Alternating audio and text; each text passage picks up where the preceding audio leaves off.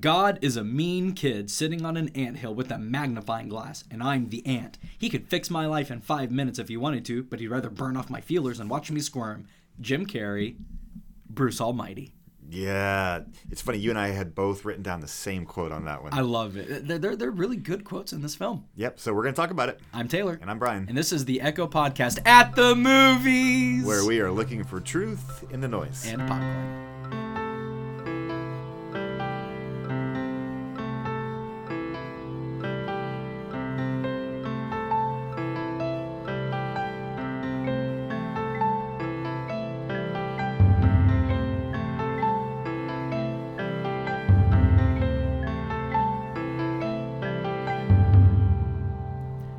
Hey Brian, how you doing? Okay, how are you? Not bad. Looking forward to this summer series of the Echo Podcast at the movies. This is going to be fun. We haven't done something like this. No, this is a new thing, and we're going to talk about a movie called Bruce Almighty. I can't remember. How old is this movie? 15 years? At least. Maybe more than that. And it was really controversial when it came out. Yeah. Jim Carrey doing a God film with Morgan Freeman as God. Morgan Freeman as God is the best thing ever, to be fair. Oh, yeah. But I remember this was a really controversial film when it came out. Yeah, because Jim Carrey carried a beeper. Yes, he did, amongst other things. That dates it for sure. Absolutely. But this is a film that you wanted to bring up and talk about on our list. So this is your episode. Go for it. Yeah. We're assuming that people have seen the movie, and if not, we're going to spoil it for you. So if you spoiler alert. Yes, definitely spoiler alert. So the gist is that everything in Jim Carrey's life, or Bruce's life, is going bad. Awful. And it's mostly his own fault, but Yes. he doesn't see it that way. No. He steps in a puddle, blames God. Everything is God's fault. And he kind of is screaming at God, why are you doing this to me? And the plot twist is that God says, okay, you think you can do better? I'm going to give you my powers. Good luck with that, buddy. And so Morgan Freeman, the character of God, gives him these powers. But there's a couple of things he says you can't mess with free will. Yep. I really like that. I appreciate that immensely. Yeah. It's really good. So he sets off, and what does he immediately do? Do you remember? He fixes everything. If I remember correctly, a human with godlike powers fixes everything. It all goes well. God realizes everybody's got this together. They just needed his...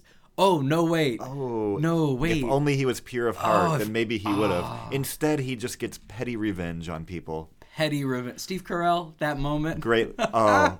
If you don't want to watch the movie, at least watch the 2 minutes where Steve Carell's voice is taken over by Bruce. Steve Carell has the job that Bruce, Jim Carrey's character wants, and so Jim Carrey just starts to make him be really bad at his job in the best way possible. Yeah. For those who have seen the film... Blah, blah, blah, blah, blah, blah, blah, blah. Yeah.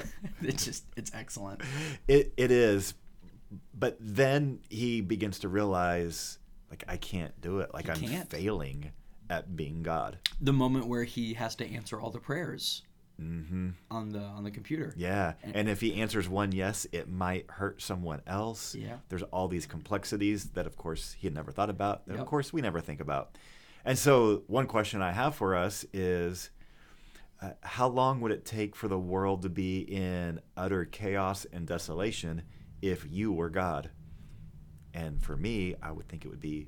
Immediately. Immediately, yes. for me, immediately. Yeah. And I think that's a great thing to consider. I really appreciate that about the movie. Yeah. So one of the other things is about free will. He cannot make his girlfriend love him. Powerful moment. When he's just screaming at her, love me.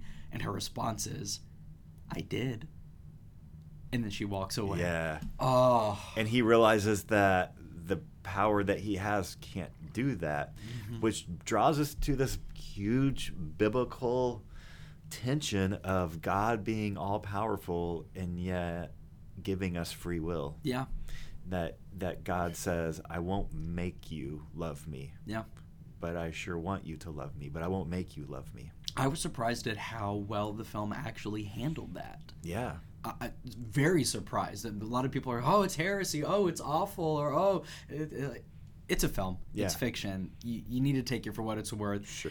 And I like how it shows just how bad mankind really does wield God's power, if you will. Yeah. It's great. You liked that that God, Morgan Freeman, changes light bulbs and mops floors. I Why? love that. I love that because at times I think we can. This sounds really strange. I think we can make God seem bigger, greater. That sounds odd, but in Scripture, God's surprisingly mundane. He's there. He's present, interacting, engaging with the story. He's keeping everything together. He's holding the whole world in his hands, if you will. And I like that God is just involved. He's just in the world, participating, changing light bulbs, mopping floors, the most mundane, simple things. But he seems to enjoy it. Yeah. Right? Yeah. Like Morgan Freeman as God likes mopping the floors. He likes keeping his creation good and clean. Yeah. I really like that. Yeah, I really like that too. The only theology part where really we talk about kind of the character of God from a big picture thing, not from a moral thing, because there's lots of moral objections in the movie. Yeah. PG-13 for a reason. Yes, PG-13 for a reason. And yeah, I'd kind of forgotten some of that. But the idea of be the miracle. Yeah. That bothered me just a little bit from a theological perspective. Oh, absolutely. I get it, what they're I get what you're saying. Yeah, because it is easy to say like, oh, thoughts and prayers with you. And for that to be it. Right. And I think the gospel demands more of us than just a trite, oh, thoughts and prayers with you. Right. But it's not to take away that prayer is our greatest moment. And so we don't want to think that prayers don't matter. They do.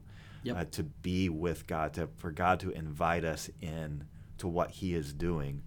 And while I don't understand all of that, I know that God loves that and invites us in, and that prayer is important to be with God.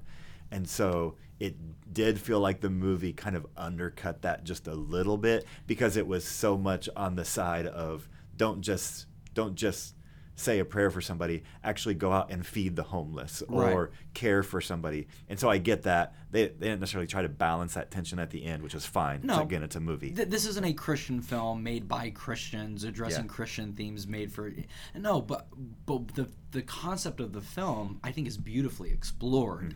Mm-hmm. Don't get your theology from the film, but it does make some interesting points that we should consider. Yeah, and the crescendo of the movie really is when he's in the road, he's been hit by a truck, or maybe, no, it's before he's hit by the truck. Yeah. But he cries out, I surrender to your will. Yep. That's a pretty cool moment for a movie. Surprisingly intense, isn't it? Yeah, very good. Although it is followed with God saying, you can't kneel in the middle of a highway and live to talk about it. Yeah. That's a nice little moment. My favorite moment in the entire film, though, is when he's screaming at God and he's just, oh, smite me, oh, mighty smiter. Yes, because it feels like he's like the sarcastic David of the Psalms. Right. It reads like a psalm. But it's honest. It is, and that's something that I really liked about this film. One, don't get your theology from this film. Two, realize the beauty of being honest with God. Right. And the Psalms are frighteningly honest. Yeah. Dangerously so. But if we're not honest with God, I don't think he's going to remind us of his truth, to be perfectly honest. Did you like the follow-up movie as much? Not even close. Yeah. No. I liked his beard. His beard kept growing in Evan Almighty. That's what I remember. They just stole the gag from the Santa Claus with Tim Allen. That's all it was. Although I do have a quote from the film that I wanted to share, because I think it really wraps up and depicts God's grace beautifully. Yeah. And it is Morgan Freeman, God himself apparently. No matter how filthy something gets, you can always clean it. Yeah. That's good. Yeah. So maybe when you're doing the mundane jobs today, think about like, what's like a lesson here? I think the wise people, George Washington Carver lived his life that way. I think wise and spiritually inclined and deep people transform the mundane into moments of lessons of God. I think of Brother Lawrence's book, The Practice of the Presence of God, just how you can experience God in washing the dishes and folding the laundry, because he's there. Yeah. You don't have to have God's powers to actually experience his presence and to give him your attention. Perfect. Oh, this was fun. That was it. Hey, that was pretty short too. Yeah, and so next week I think we're gonna talk about the movie Up, Pixar. And Well, if not you, really Up, just the beginning. if you can at least go, you can just on YouTube you can find the opening montage. Yeah. Watch that, get the Kleenex out, Yep. and then we'll talk about it next week. I'm Taylor. And I'm Brian. And this is the Echo Podcast at the movies. Where we are looking for truth in the noise. It's, popcorn. And popcorn.